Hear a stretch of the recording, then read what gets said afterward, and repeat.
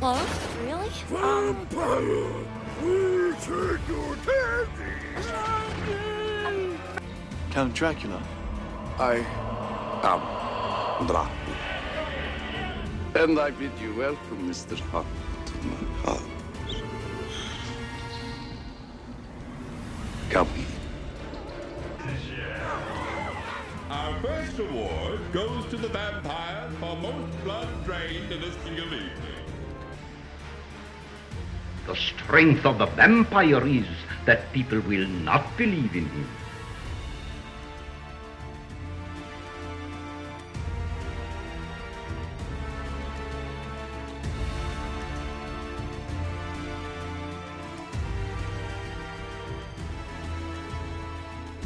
Good evening, my fellow vampire lover.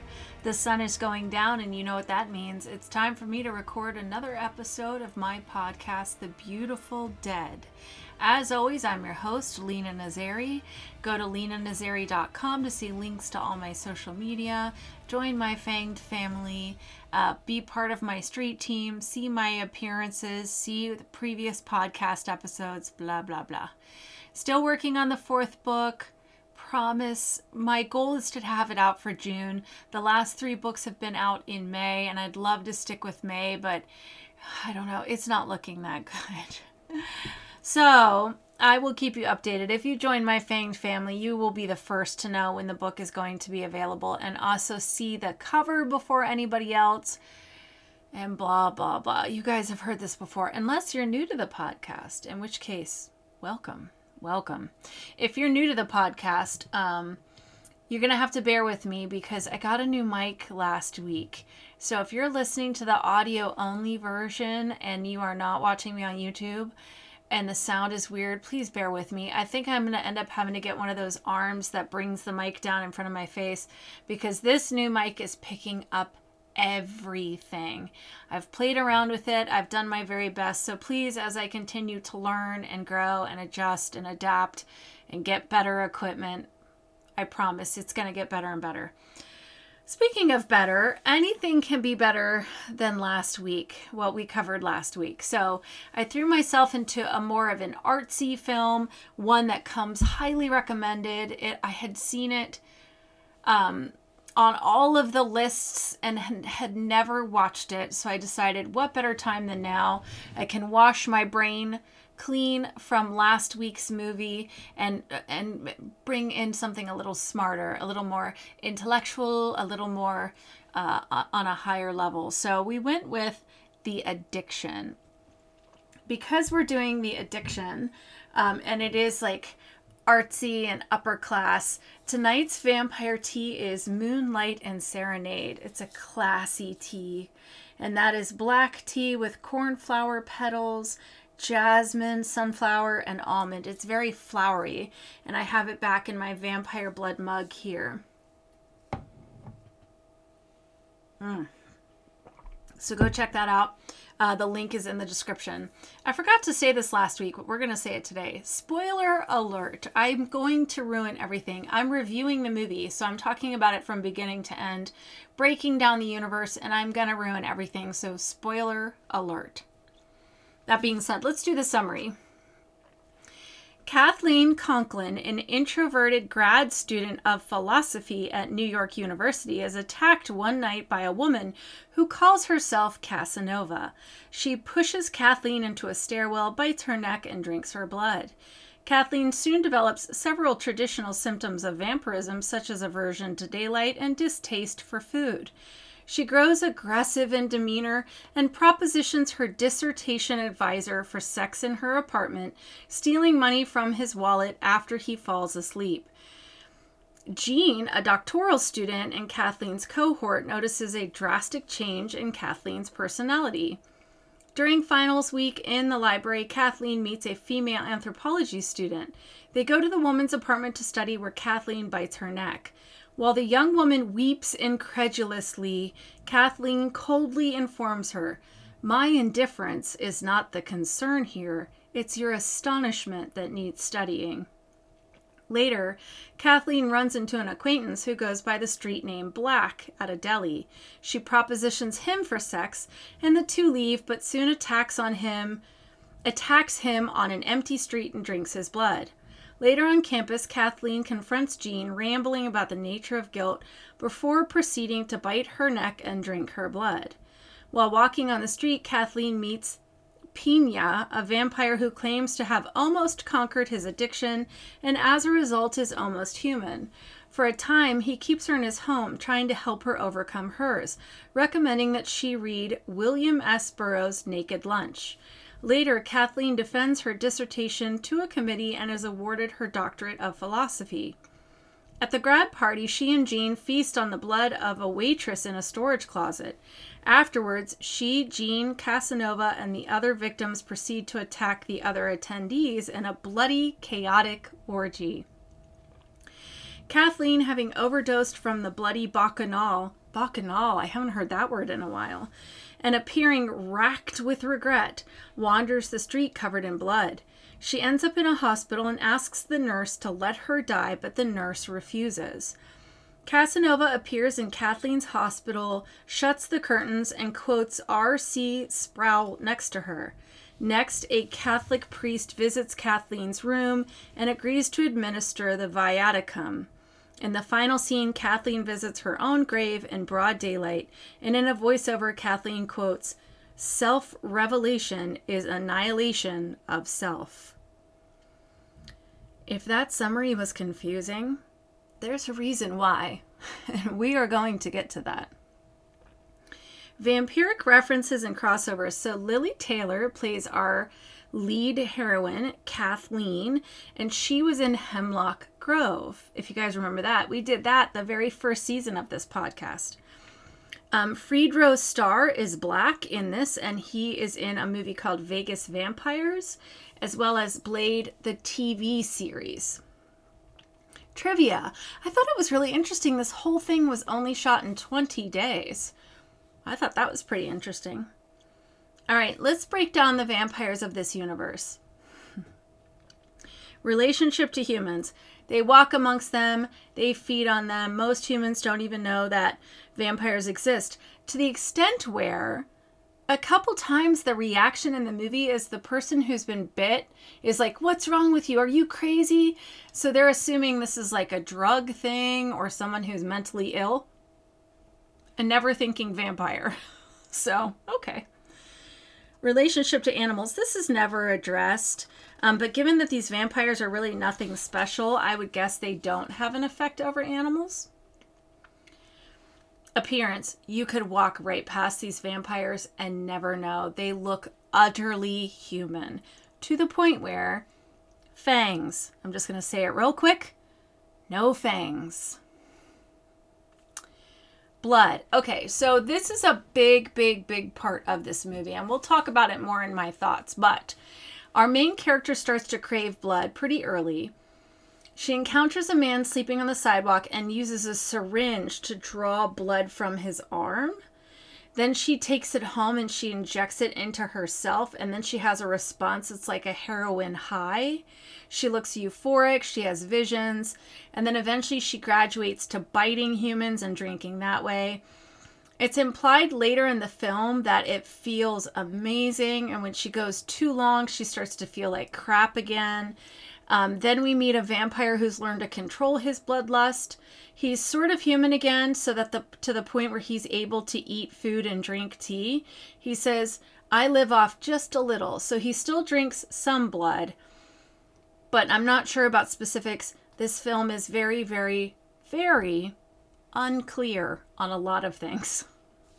Food, like I said. The vampires, except for this one that's like conquered his bloodlust so greatly that he's almost human again, the vampires do not eat food, but we do see them smoke. Sunlight. While she appears to not like the sun, I mean, she's wearing sunglasses everywhere she goes, she is out in the daylight.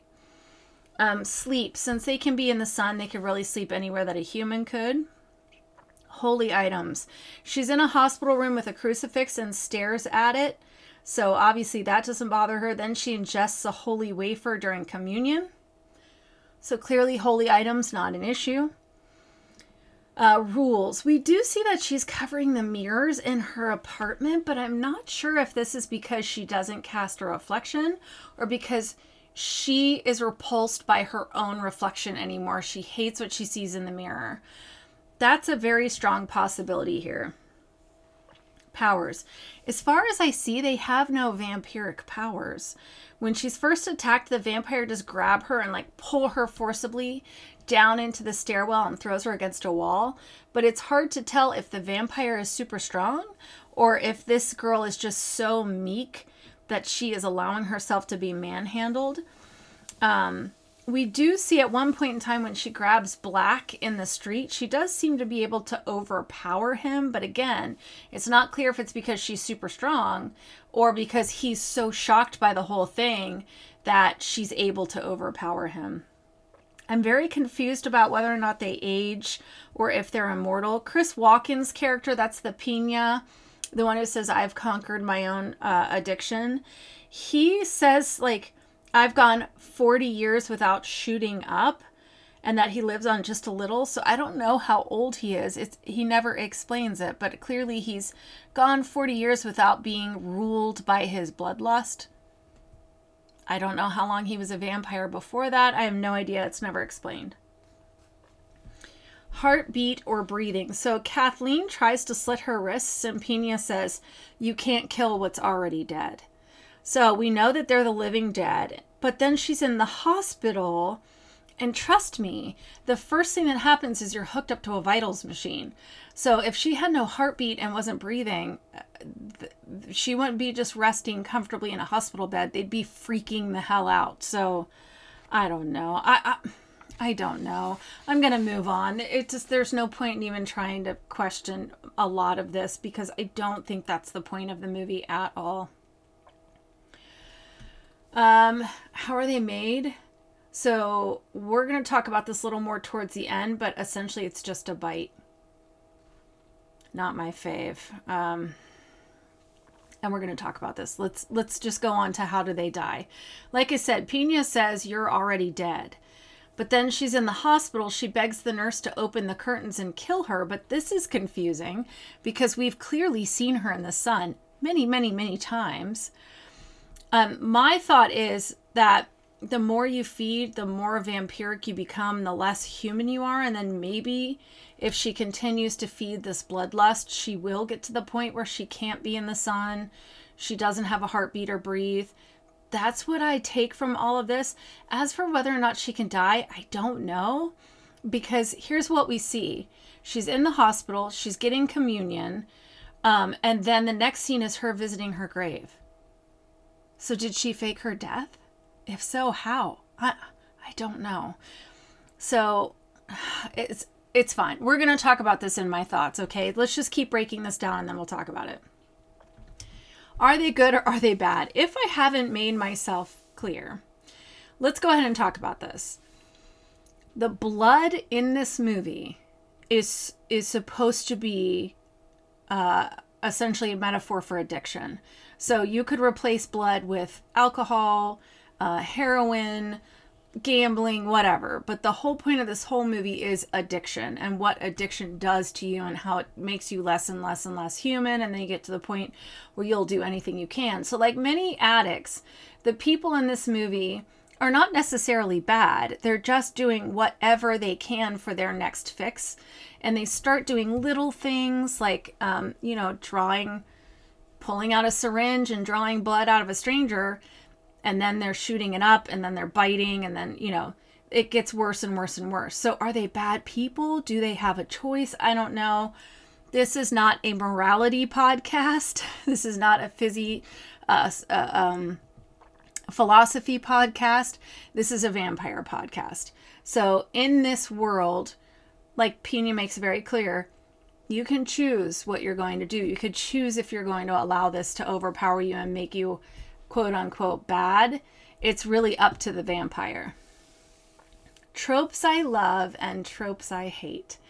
The trope I love in this is the older, wiser vampire who takes this young vampire who's completely out of control under their wing and tries to help them. I do not condone forced withdrawal on anybody, but I also don't think that new vampires should just be left on their own. I think that's somebody should be training, teaching, guiding until they're safe on their own. So she just got turned and thrown out into the world and now is dealing with this horrible addiction. But also him locking her in his loft for forced withdrawal. I don't condone that either. Tropes I hate. So you guys know this. I absolutely hate when my vampires don't have fangs, can be in the sun, blah, blah, blah. There's nothing in this movie that truly makes them not human. So the vampires, I think, truly are just supposed to be a metaphor, which makes breaking this whole universe down very, very difficult. And also feeling kind of pointless at this point. All right, let's do the ratings.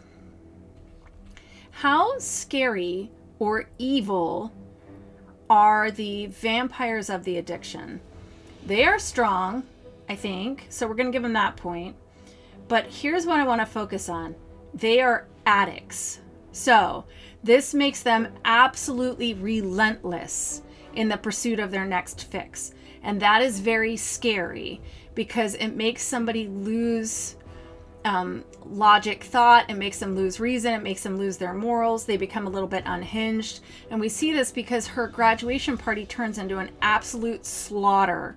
And none of the vampires even pause. They don't hesitate at all. It doesn't appear like they can die. And they spread with just a bite. So that was what I wanted to talk about with the how are they made. Everybody that she bites throughout the film comes back at this last party. So one bite, boom, vampire. That's not good for humans because it'd be very, very easy for vampires to take over. So all in all, 6 out of 10 stakes to the heart for scariness and evil, which is a solid scare score. How sexy or alluring, I'm not sure what that accent was, are the vampires of the addiction? Our main character starts out very meek, very mousy in the beginning of the film. So this is the setup for the drastic change that occurs over the course of her addiction. She becomes wanton. She seduces her professor. She gets her nails done, her hair done. That being said, the only time we see her use sex to get what she wants is really just in the beginning, and it's to get someone to feed on. It's not because they want to show you a good time. It's not because they're amazing in bed and they're going to give you the best night of their lives. They're just trying to hook you so that then they can bite you. It doesn't appear like they have any kind of special allure. The humans are not powerless, against their advances. They do have sex, so I will give them that, and they get their honorary vamp point. And they get one more for the absolute confidence that it's clear that they have. So total score of 3 out of 10 onks for sexiness and allure. So here are my thoughts. Have you ever stood in like an art gallery and everybody's staring at this like amazing thing and you're trying to figure out what the hype is? It's like a pineapple with a rain cloud over top of it and people are willing to pay 6 figures and you're thinking, I don't understand. I don't get it. That's what this movie was for me. It is on so many of the greatest vampire movies of all time lists. It felt like one of those ones that you have to see, that it's absolutely incredible, that you can't call yourself a vampire fan unless you've seen it. But I don't get it. I don't know. Maybe I'm too dumb, or maybe it's just not my cup of tea. See what I did there? Tea, vampire tea. Go check it out. It's not my cup of tea. To me, this movie felt a lot like a student art project, or like something that somebody did specifically for art. It feels too pretentious for its own good.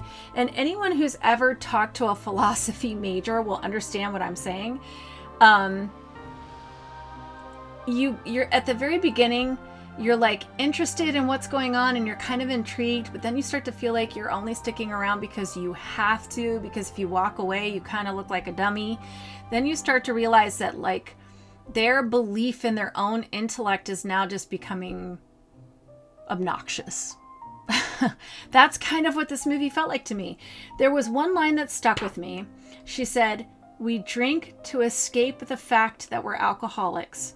Existence is the search for relief from our habit, and our habit is the only relief that we can find." So that stuck with me. That is a very harsh truth. It's a very powerful statement. It is something to think about. Clearly, this whole movie is saying something about addiction. You know, the need for blood changes her character and her morals. She gets to the point where her next fix is her only focus, and she will do anything to get it. That being said, what is the point of a powerful message if it is hidden in a riddle because you're trying to appear super smart? Well, now your message is lost to a vast majority of your audience. So what's the point of like, it's like finding the cure to an illness, but it's so expensive that only 5% of people can afford it. Well, then what's the point of creating the cure? So that's what it felt like to me. Anywho, for the vampire snobs who bring up the movie, I can now look them in the eyes and say, yes, of course I have seen that one, but I will never watch it again. I just won't. I won't. I'm not embarrassed to say that I watch vampire movies for fun, for escape, because I love them. I love the world building. And this one just, it lost me. It wasn't fun. It felt like homework. I did it for the podcast. I get to tell everybody now, of course I've seen The Addiction. But yeah, I'll never watch this one again. So next week, we're going to cover one that is super fun because I really, really wanted a fun one after last week's atrocity and this week's very heavy, heavy homework. I wanted something super fun, and goddess knows I earned it. So we're going to be doing Slayers, which is on Hulu. It's a Hulu original. Go and watch it. It is so much fun. It is way more my type of vampire movie. So I would say if you haven't watched The Addiction, you could take it or leave it. If you didn't watch Dracula in Love, you're welcome. But go watch Slayers. I'm going to go ahead and break the fourth wall and put you out of your misery. And before I review it next week, just tell you, go watch it. Go watch it. And we will come back next week and we will talk about it. In the meantime, I'm going to go write my book because I got to get this thing. The goal is to have it done by the end of February. So send me positive thoughts. In the meantime, I wish you wicked blood. Wicked blood. I'm going to keep that. I'm not even going to edit that out. It's because I said blood so much today that now it's stuck in my head. I wish you wicked hugs and bloody kisses. Good evening.